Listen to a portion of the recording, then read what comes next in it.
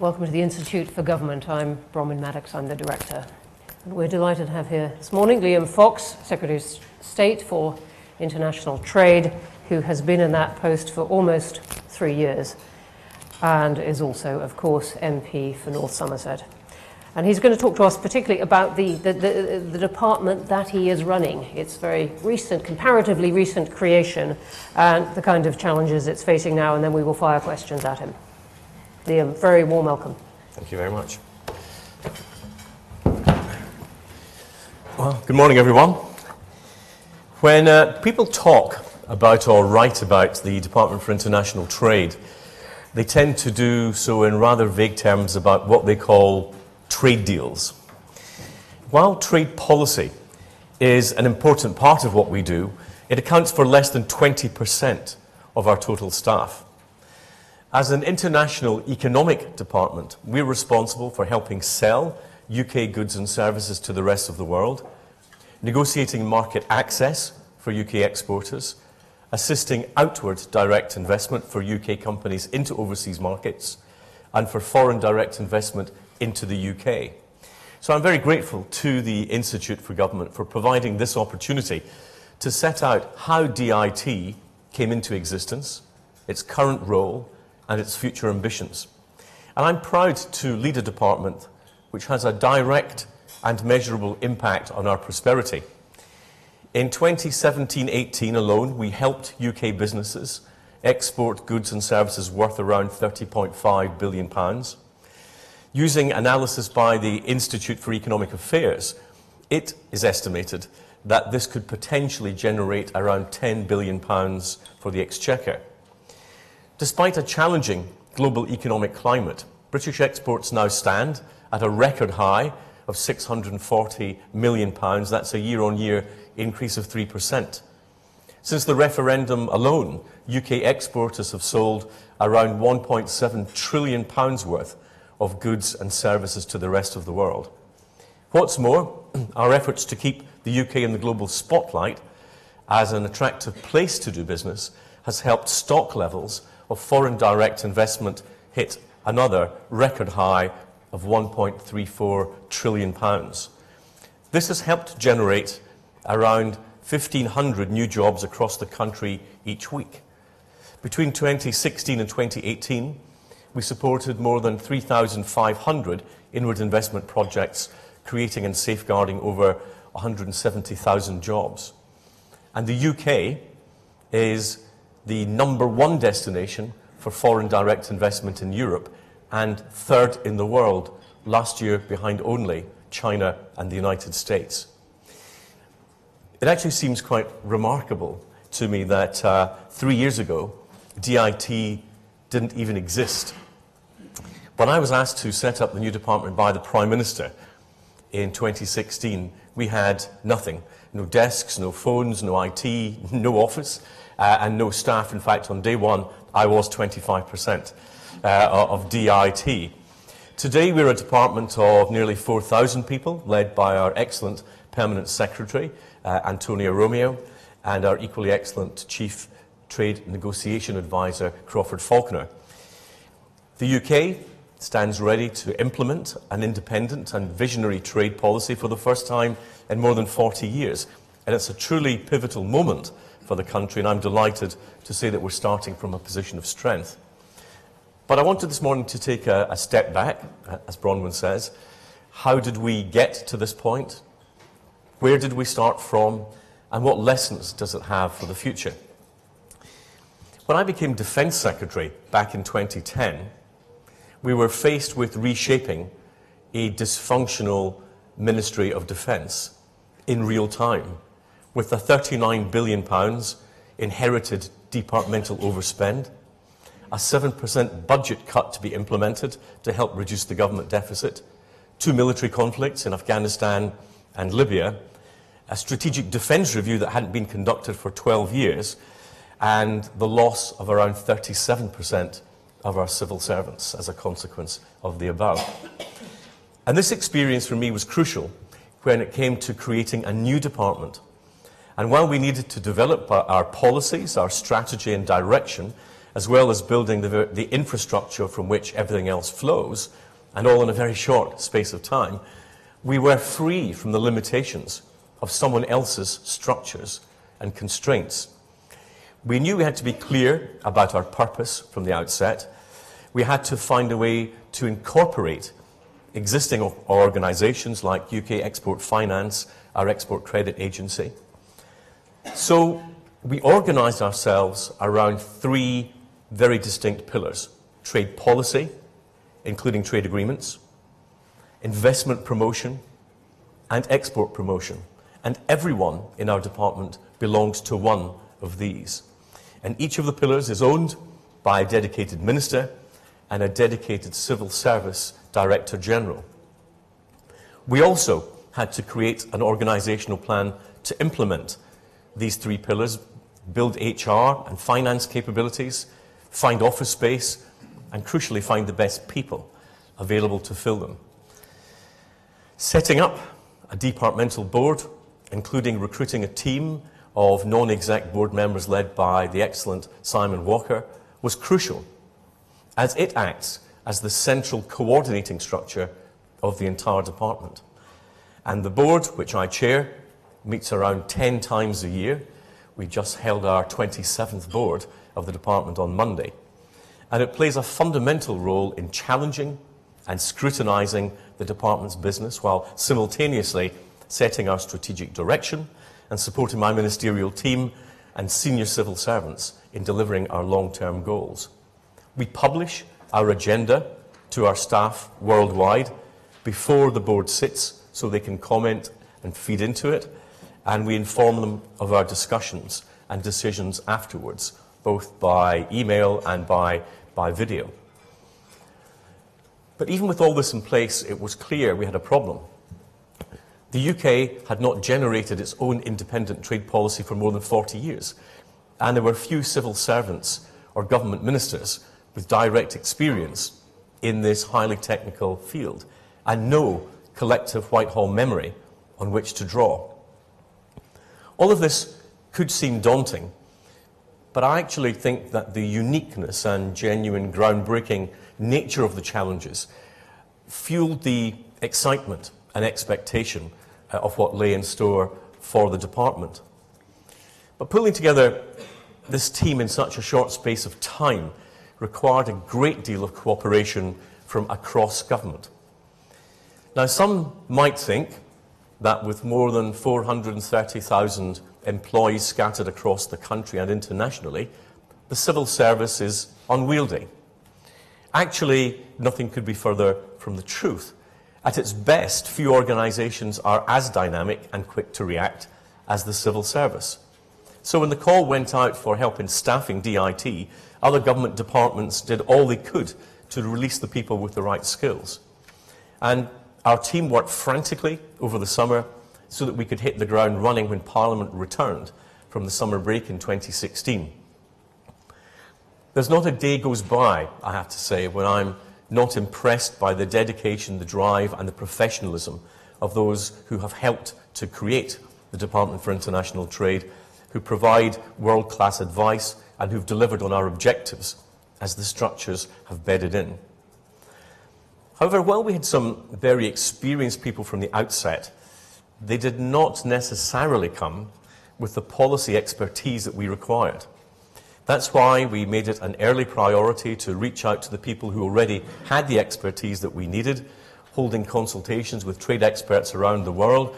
We were able to draw on the skills and expertise from strategic partners such as Canada, Australia and New Zealand, who advised us, for example, on establishing our own trade remedies function. And there was a great deal for us to learn with policy details like procurement, intellectual property, tariffs or rules of origin requiring a whole new level of understanding or a different perspective in the context of an independent UK trade policy. That's why we unveiled the international trade profession last year. This is the newest civil service profession and is designed to recruit and train a new generation of international trading talent. More than 2,500 civil servants have joined so far and are being equipped with the skills they need to make our country the great trading nation that we can be. Another challenge was the need for DIT to become a credible, data-driven, intelligence-led and more efficient organisation. This meant developing our analytical, statistical and data science capabilities and rolling out a new range of surveys and data collections to inform the development of trade and investment policy. We laid the groundwork to build solid relationships with the ONS and HMRC to deliver the necessary trade statistics, and we pushed forward with the OECD and the WTO cutting-edge initiatives, developing new measurements of digital trade and trade and value added. I remember when we started commenting on the lack of data that seemed to be there, and I remember saying that if I'd made decisions when I was still practicing medicine on the basis of the same level of information, I would probably have found myself up in front of the General Medical Council. But we have built that capability and are continuing to build it today. We also made sure that businesses were involved in helping shape the department from the outset by opening up a channel of communication to understand what mattered to them, while at the same time opening the eyes of many companies to the potential of what was coming down the track. And we expanded our World Trade Organization mission in Geneva as a very early priority, in fact, within days, to lay the foundations of when we take up our seat as an independent member. So having got and made a start at the right people in the right places, we needed to set a clear direction for the department. So in my first major speech as Secretary of State, I made the case in Manchester for free trade and an open and liberal trading environment, and warned about the dangers of protectionism. And I said there that free trade has and will continue to transform the world for the better, and the UK has a golden opportunity to forge a new role for ourselves and, importantly, for the rest of the world. And I believe this passionately, and I think that setting out this intellectual creed from the start was essential in shaping the department's culture and its direction. But in a department the size of DIT, with a presence in 108 countries, political direction by my excellent team of ministers and myself can only go so far on a day-to-day basis. So we wanted to create a set of values that went to the very heart of everything that we do. We called it the DIT spirit. And central to this is our vision to create a UK that trades its way to prosperity, to stability, and to security. And our values of being expert, enterprising, engaged, and inclusive guide how we deliver our vision and what we expect of one another. And these values, in turn, underpinned a raft of behaviours that we expect all staff to model. And by building out our values so early and clearly, we've been able to build a culture of trust and purpose, which in less than 3 years is, I think, established, coherent and cohesive.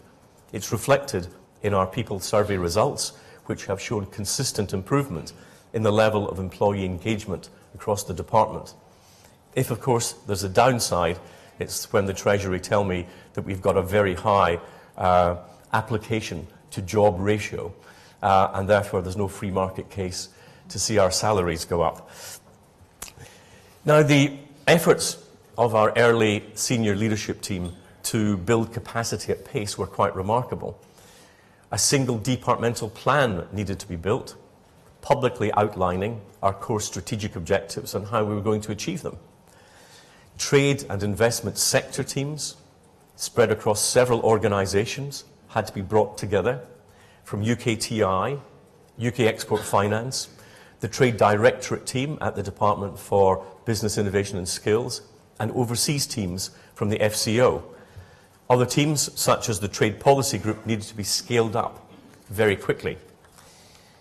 And teams that didn't even exist, including our corporate functions, such as the Ministerial Strategic, Directorate, private offices, finance, HR, and communications, all needed to be built. So everyone involved in DIT has been in some way involved in something groundbreaking as the Institute for Government has said, the UK is unique in carrying responsibility for export promotion, export finance, trade remedies, and international negotiations in a single department. We also carry export licensing on top of that. And this sets us apart from so many of our strategic partners, such as Australia or Canada, the EU or the United States. Indeed, across the non-EU G20 countries, only China and Indonesia have a separate trade department, which puts us in a strong position. We are an international economic department of state, which has brought together skill sets in trade promotion, trade policy, foreign direct investment, outward direct investment, and export promotion in one place. We also convened the Board of Trade for the first time in 150 years to champion exports, inward investment, and outward direct investment, but most importantly, to ensure that their benefits are spread across all parts of the United Kingdom. We'll be meeting tomorrow in Belfast, and I've been fortunate enough to have senior individuals from across the political parties with experience. Patricia Hewitt, for example, former Secretary of State at DTI, is one of our members. Brian Wilson also has joined us. We've also established a network of Her Majesty's Trade Commissioners who are responsible for our 9 global regions. And they were selected from the best talent from both the public and private sectors for their expertise in specific markets from China to the US and everywhere in between. And their job, alongside our trade policy group and our partners across the world, is to secure the best market access, trade and international relationships that the UK will need as demand from growing markets in Asia and growing technologies change over the next decade and more. And our trade commissioners, they set priorities for wide geographical areas and promote the department's work overseas. But they are responsible for their own regional trade plans, setting out our ambitions in those regions for exports, for outward direct investment, and foreign direct investment back to the UK. Now, there were those, there probably still are those, who believe that such a level of autonomy given by a Secretary of State to our trade commissioners was, to use the words of Yes Minister, a very brave decision, Minister. But I think our trust has been shown to be very well placed. And I've always said there is no point in having the most intelligent and most intuitive staff if you don't allow them to use their intelligence and their intuition to actually be able to serve the organisation better. As a department, we've continued to run the Exporting is Great campaign to raise awareness amongst UK businesses about how exporting can help firms to grow. We've launched the online great.gov.uk platform, which has, amongst other things, a live directory of exporting opportunities. And for the first time anywhere, this government is putting business directly in touch with potential customers overseas, and some 149,300 exporting opportunities have been advertised since the service's launch to UK businesses. And we're continuing to support the excellent work of UK Export Finance, the world's first credit agency, which this year celebrates its 100th birthday. And its groundbreaking and innovative work remains as relevant today as it did when it was first created, with some £50 billion worth of financing available in 65 international currencies.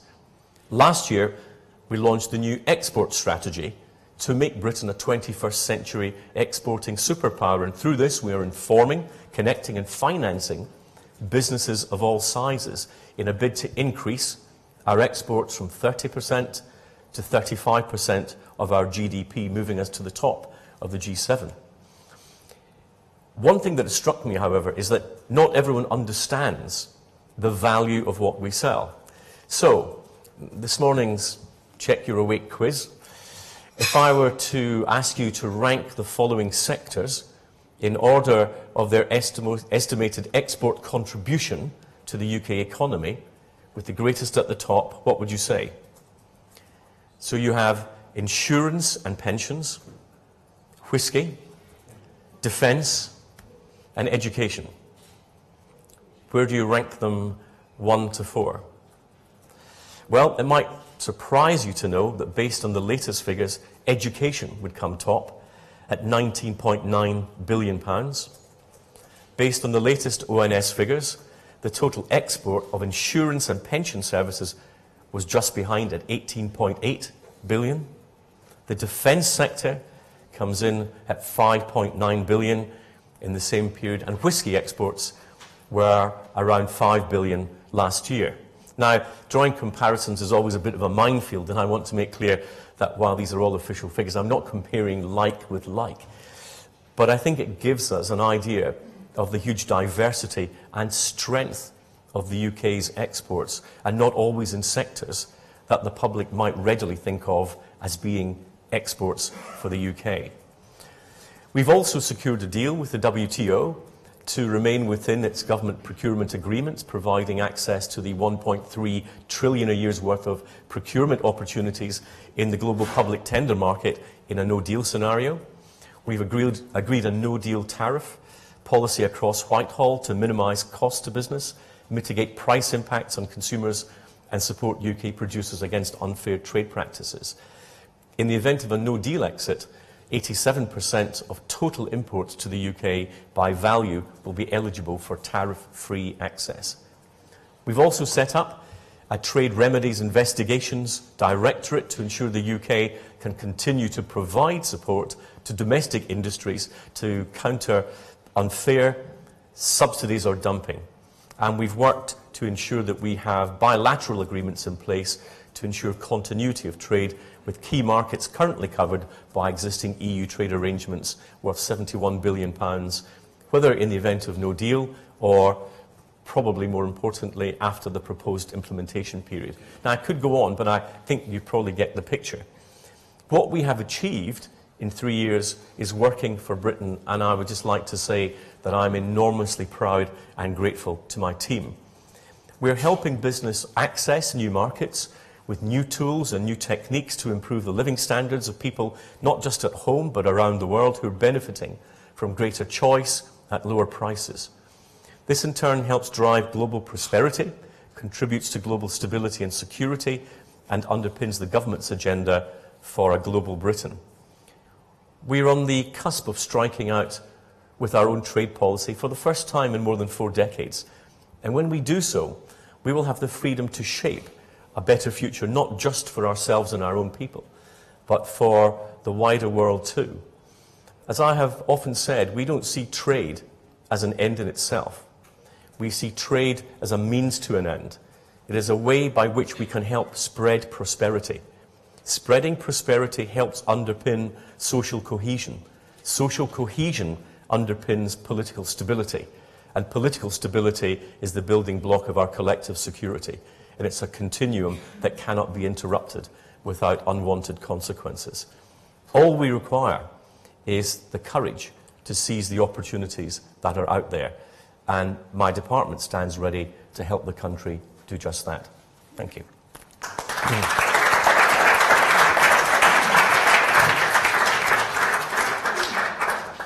Liam Fox, thank you very much indeed for that portrait of the department and what is facing it. Let me ask you a few things. There's going to be a lot of questions, and I want to get round absolutely as many as we can. Let's start with the biggest trade negotiation that the UK is going to do in the foreseeable future, which is with the EU, assuming we do leave the EU. Is your department going to have a central role in that? Because at the moment, the EU negotiations are being done by the Prime Minister and the Department for exiting the EU, and you get to do the rest of the world. When do you get in on the main show in town? Well, what's key, you're absolutely right, what's key to that is getting the architecture right, so that as we get into that phase of negotiating our trading relationship with Europe, although the future relationship is more than just about trade because it brings in security and a number of other things, but it's getting a central architecture to make sure that we don't get divergence in that whatever commitments we make, for example, on regulatory alignment with the European Union doesn't have an unintended consequence in terms of the relationship we're having elsewhere. So that's pretty much the discussions we're having at the moment. How do you create a single architecture that makes sure we don't get the possibility of divergence? Clearly, DIT has to play a major role in that because, as you say, we have that wider responsibility in negotiations, not just in trade agreements, but because we hold the export and investment pieces as well. If there were an agreement on retaining some kind of customs union with the EU, even if a temporary one, what happens to the work of your department? Well, as I said, 80% of our work is about exports and investment. And that there is a sort of narrative out there that the only thing that we ever do are trade agreements. Well, first of all, we're not allowed to do trade agreements until after we've left the European Union. And it seems that we've been quite busy so far. A great deal would go on. Your implied question is, would it have an impact on the trade policy element? Yes, of course it would.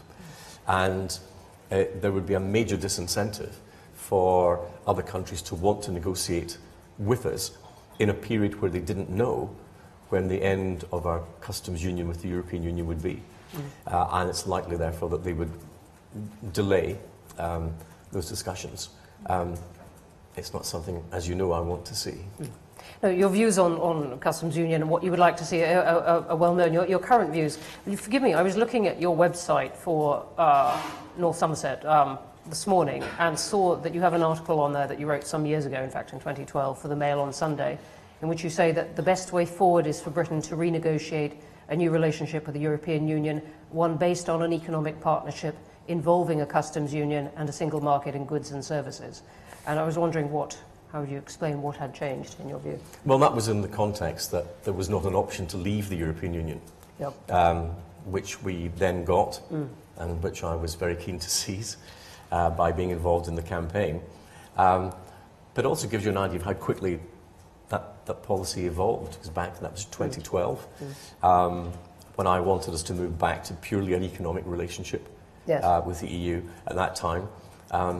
But not recognising that there was going to be the opportunity to actually get out. Get out of the whole thing.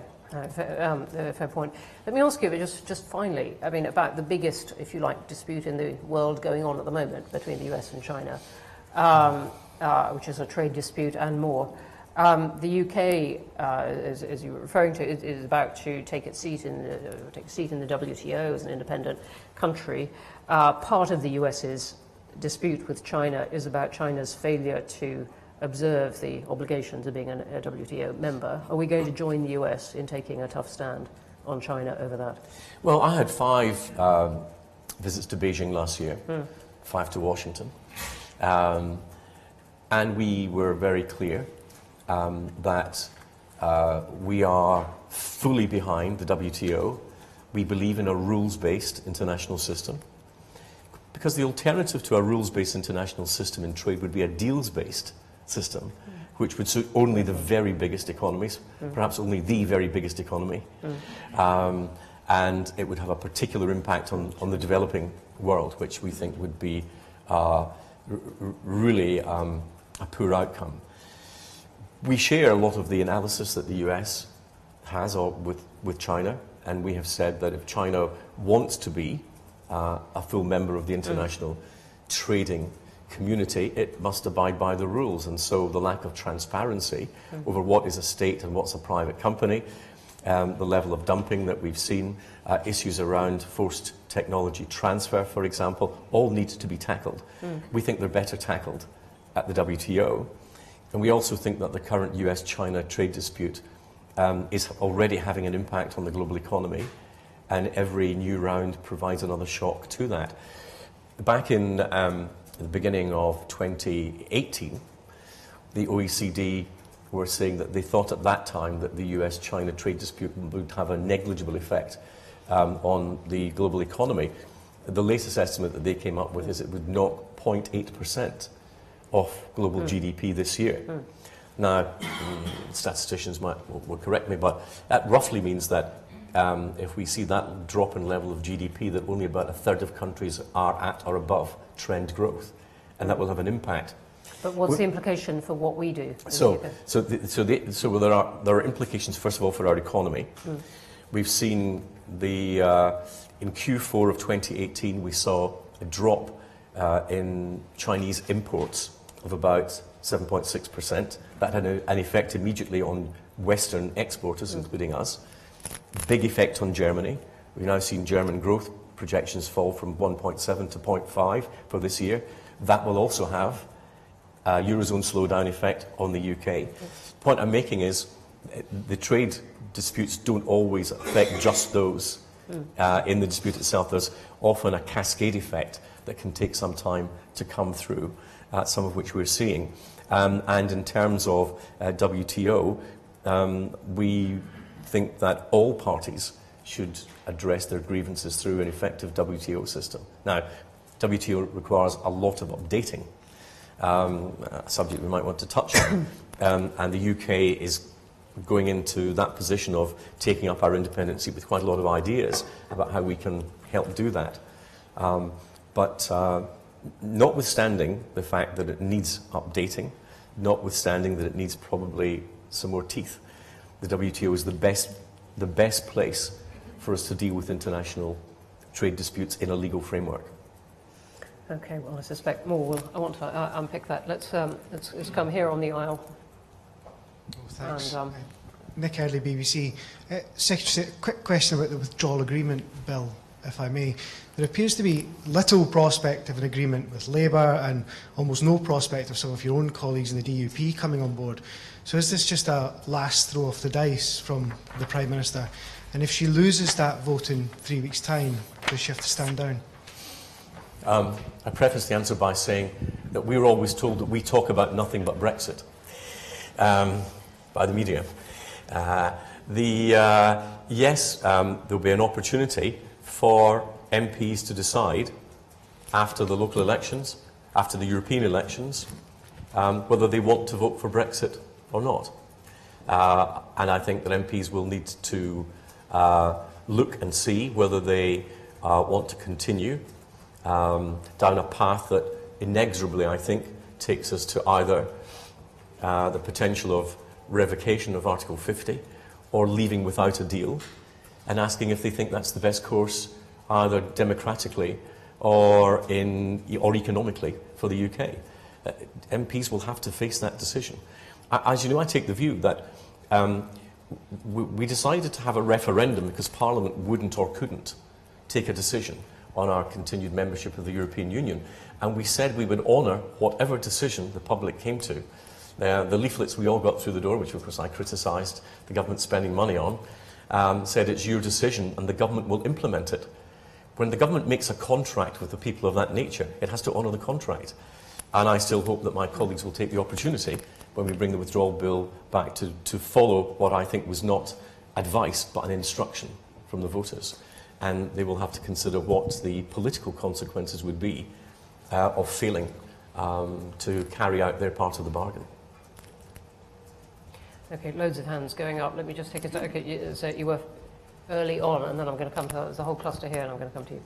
Thank you. It's Masato Kimura, a Japanese journalist. I wonder, Brexit is a sovereignism for you, and so in Japan, whaling, I think it's a kind of sovereignty. And in Spain, bullfighting, and in UK, fox hunting. So in history, UK lost FTA, EFTA, and but why you can still believe in FTA strategy? And so it's a kind of sovereignty for me. Why continue with FTAs as a model? Well, FTAs are one of a number of tools that we have available. There are a number of academics who will argue that FTAs don't produce the same level of economic gain that they used to have, that the proliferation of FTAs has meant to some extent that they've lost comparative advantage, but they still provide a key tool in the toolbox. I think that market access agreements are likely to provide a lot of the economic impetus. We recently agreed a market access agreement with China on milk, which may not sound terribly revolutionary, but we had, to give you a tiny example of that, China approved Irish milk to be imported to China and Northern Irish milk to be imported into China but not the use of Irish milk to make yogurt in Northern Ireland that you could import into China. One regulatory change, which we were able to negotiate, was worth £250 million to the Northern Ireland economy, like that. So market access issues will be important. Plurilateral and multilateral agreements. Multilateral, of course, delivers the biggest boost to the global economy, but as we know, are very difficult to negotiate. Plurilateral agreements, I think, are pretty much the way forward. The coalitions of the willing on things like e-commerce or digital and data, I think, are likely to produce a greater impetus. But I think that we need to recognise there are a number of different tools available to us, and we shouldn't simply focus on one, because we need actually to be flexible in things like liberalisation of global services. Multilateral would be best. If we can't get multilateral, we should go for plurilateral. And if we can't get there, we'll probably have to do multiple FTAs to achieve it. You know, the faster we can go, the better. But because we can't get the best outcome doesn't mean we shouldn't use every other alternative. Thank you. Over here by the wall, and then I'll... Thank you. Thank you very much. It's Matthew Holhouse from MLEX. I'd like to ask a further question about China. In Europe, there is the debate about how to respond to Chinese competition through amending EU merger rules. This was the Siemens-Alstom case, where during big mergers you should be taking account of Chinese competition. What's your view of that? And more broadly, given that after Brexit the UK won't be part of EU competition policy, it won't be subject to Commissioner Vestager's decisions on Google and Apple, should the UK be following that? Should the UK be doing something differently as it carves out an independent competition stance? Well, since competition policy falls to BEIS and not to DIT, I'm going to be very careful not to trample on the wrong territory on that. We will be, of course, producing our own rules around that. We're producing our own rules around investment as well, which is where my bit of the house really comes in, particularly looking at security in terms of investment into critical national infrastructure.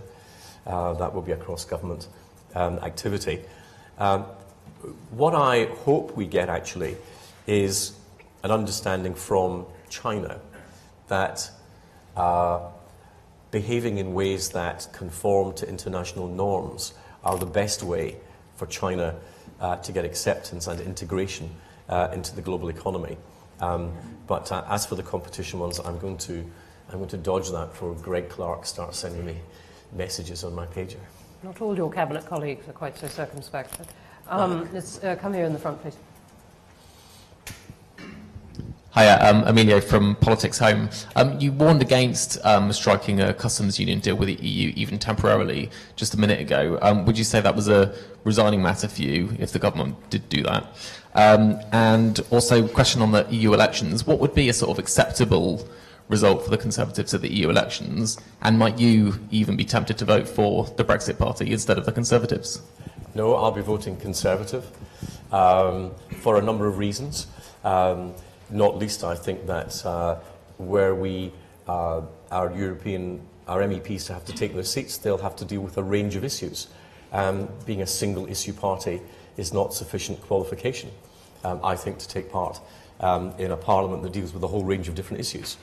I also think from a party perspective that every vote that weakens the Conservative Party strengthens Mr Corbyn, which is the worst fate I can imagine for my country. So, no, I won't. What's a good result? I'm a former party chairman. How many party chairmen do you know who don't give you information that's either tactical or evasive? On the election numbers, I'll resist the temptation except to say that I hope that people do understand the wider impacts of what they'll be voting for on the 23rd of May. And you reminded me that I have to get my postal vote off today. So thank you for that. That's one more. Of course, we have a customs union built into the implementation period anyway, so there is a period beyond the point where we leave the EU that we have a customs union built in. But what I want to see is the process done and dusted before we get to the next general election, so that we can actually have some space to talk about the wider issues around the economy, around education, around crime, around foreign policy, so that our entire debate is not totally around the Brexit issue. Because as I go around the country and around my own constituency, the further you get away from Westminster and the Westminster bubble, the less obsessed people are about the Brexit issue. They actually will talk about the issues that affect them and their families. So we need to better align ourselves with the rest of the country as a political class. Thanks very much. Here in the middle.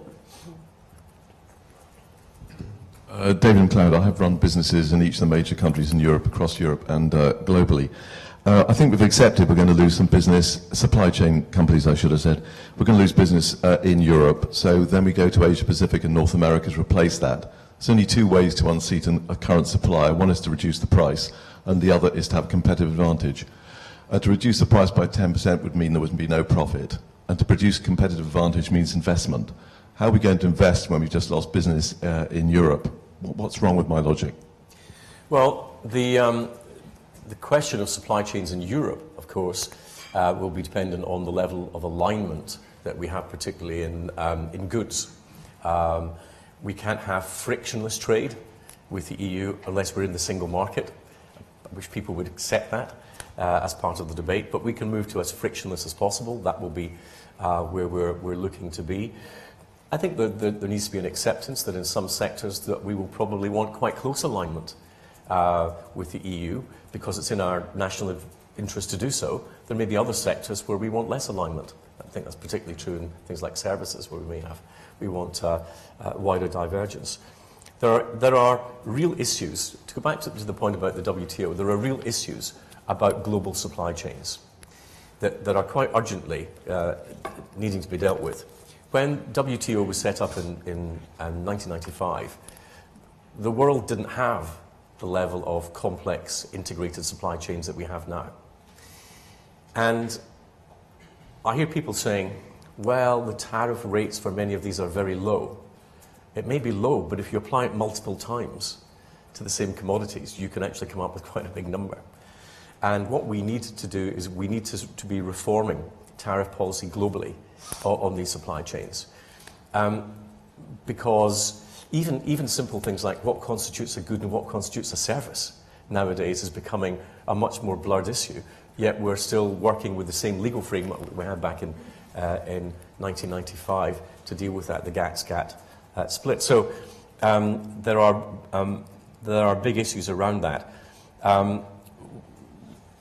We can do things on tariff policy. So, for example, when we looked at the day one tariff policy, we looked to see what sectors would be impacted, particularly those involved with imports of intermediate goods. So in the automobile sector, automotive, having zero tariffs on those elements would ensure that there was no price impact in the UK, and therefore we wouldn't increase our input costs for the UK. So there are things that we can do there. And we can also, of course, be pushing for a greater share of global exports. And I think that the real job that government can do is to help business export. We estimate, based on companies that are already exporting, that there are around 400,000 businesses who are exactly the same, who are not exporting at the present time. And we could be doing a lot to help those companies into market. The government needs to be an enabler.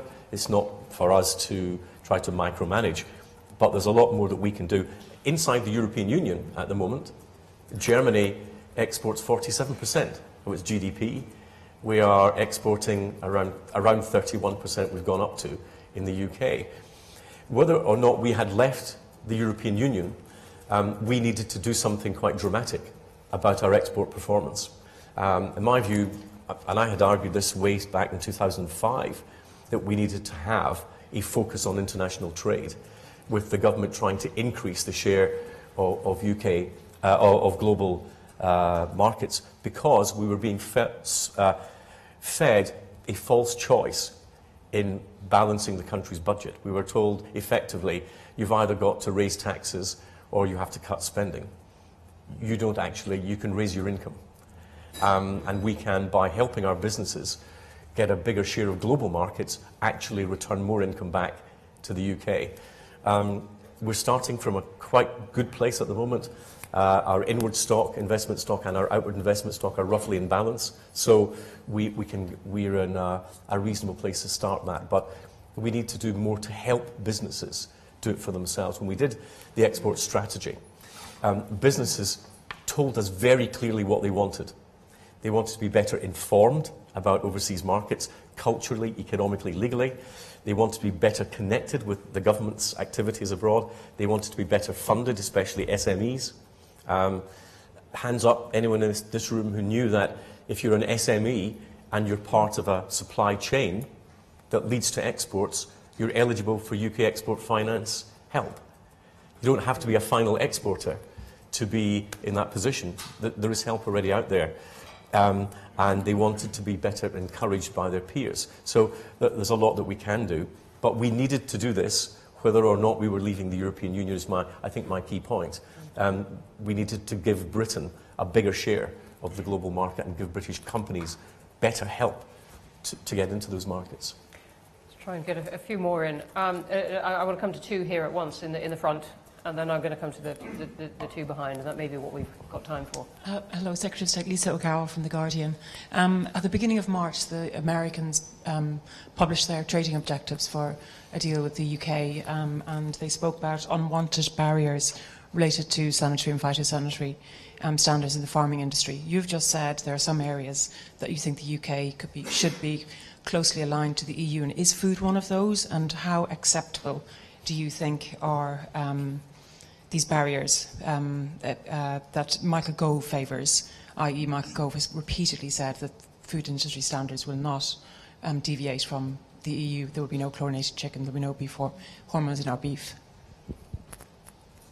So you answer this one, and then if you can pass the microphone. Well, it's not just Michael Gove. I've said till I'm blue in the face, including in the House of Commons, although they say if you want to tell someone a secret, say it in the House of Commons because there's less chance of it being reported. I've said repeatedly that we'll not reduce our standards as we move forward. We have legislation that sets out, for example, on our food safety and the standards. We've no intentions of changing that. But there's a trading reason why we shouldn't want to change our standards, and that's because of the impact on our exporters. Barclays did a big global survey of consumers about a year ago now, maybe 2 years ago, time flies. And it showed that 59% of Chinese consumers, about 60% of Indian consumers, would pay more for the same product if they knew it came from the United Kingdom. Why? Because you put that little Union flag on it and it's regarded as a sign of quality. We can't compete globally at a low-cost, low-quality end of the market. We have too many fixed costs in our economy. We need, therefore, to compete at the high-quality end of the market. And, therefore, the maintenance of high standards is part of that guarantee of quality in the goods that we export. It would be self-defeating to see us reduce our standards. There's no advantage from a trading perspective in doing so. So no to chlorinated chicken? Well, I mean, there's been no argument about food safety on chlorine-washed chicken. It's been an argument about animal welfare. So it's not been about food standards per se, and that's a slightly different debate and much more difficult to quantify because the legal definitions around it at WTO are much less. Good morning, Secretary of State. Adam Payne from Business Insider. Are you disappointed that the Conservative Party's European elections leaflet, which I'm looking at right now on my screen, doesn't really mention either leaving the customs union or independently striking new trade deals? Well, I can't remember when detailed policy was set out in a single flyer by any political party. And I think that I'm not sure that it's hugely relevant to international trade policy. I'm just going to leave shortly before 1:30, so let me take these two together, sorry, these three together here, all over here. Thanks. Nick Westcott, the Royal African Society. Talking to other governments in Africa, Middle East and the rest, they see Brexit as a great opportunity to strike a new deal with the UK. And one of the improvements that some of those governments are looking for is to drop the human rights and governance condition clauses that the EU currently insists on. Will DIT, will the government be willing to sign trade agreements with no such conditionalities? Well, we take the human rights aspects very seriously, and what we've said is we'll take it on a case-by-case basis, where countries have legal systems, for example, which are shown to be able to guarantee human rights, and where they are, where the evidence base is there, then we might take a different approach from where countries are unable to do so, and where we may want to apply human rights elements with specific penalties in those agreements. So we'll look at it on a case-by-case basis. I would hope that the improving human rights records in a lot of those countries would not require us to apply some of those clauses in the way that they're applied today. But if we thought we needed to, then we would. Thank you. Straight in front. All right. Who's got the microphone? Lovely. Yeah, is that right? Hi there, Claire from the Department for Digital Culture and Media and Sport. And again, a little bit off the wall, but you mentioned data a few times. I've just joined the data team at DCMS, and we'll be going out speaking to everyone everywhere very soon. And if you had 3 top things that we could do with data nationally that would assist internationally, what would those be? I know I'm putting you on the spot, and we'd love to talk to someone at DIT in more depth, but for international policy, what could we do with data in this country to assist? We could have the freedom to determine our own policy. Would be very useful. I don't think that in a modern economy you can move goods and services but not data.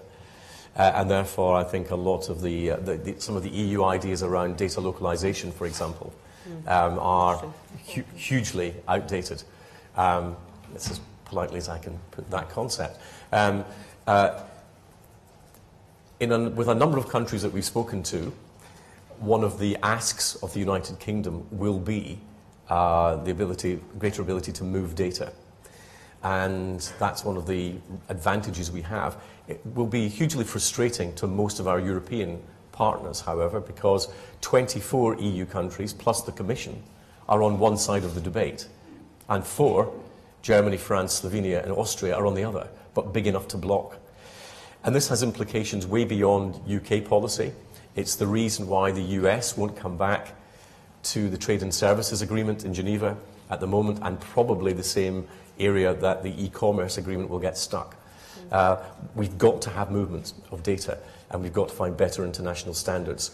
And I think the EU is out on a limb here, and is very much against the trend in the global economy. So 1, 2 and 3 would be ability to determine our data policy and make it more liberal. Thank you very much. Let's just squeeze in the last one. Thanks. Thomas Wills from Tradecraft Exchange, which is a UK NGO that works on how trade can support international development. And my question for you is, in what way will the UK's post-Brexit trading relationships with developing countries improve on those that we currently hold as a member of the EU? Well, thank you for that question, because I think one of the areas that we've been working on, and Penny Morton's now gone to defence, but I imagine we'll have the same relationship with her successor, is how do we better align our trade and development policies? So I've been very keen to encourage outward direct investment from the UK into developing countries, particularly in areas of infrastructure, but also in areas where we can add value to primary produce. So can we invest to give countries the ability to process and can their own fish? Can they roast their own coffee beans, for example? We face what I think is virtually an obscenity in trade policy at the moment, when developing countries can sell their basic primary produce into the European Union at zero tariff, but if they add value to it, then they're effectively taxed for doing so. Now, that cannot be what we want to see economically, or I dare to say morally.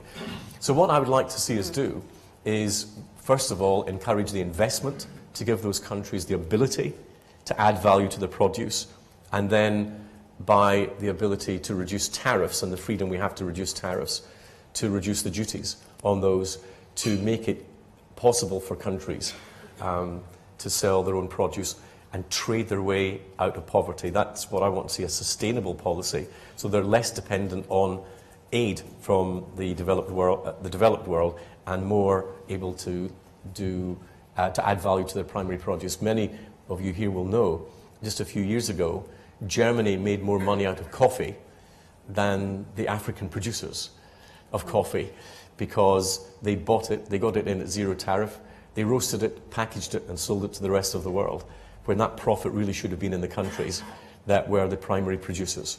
That's what we have to use an independent trade policy to do.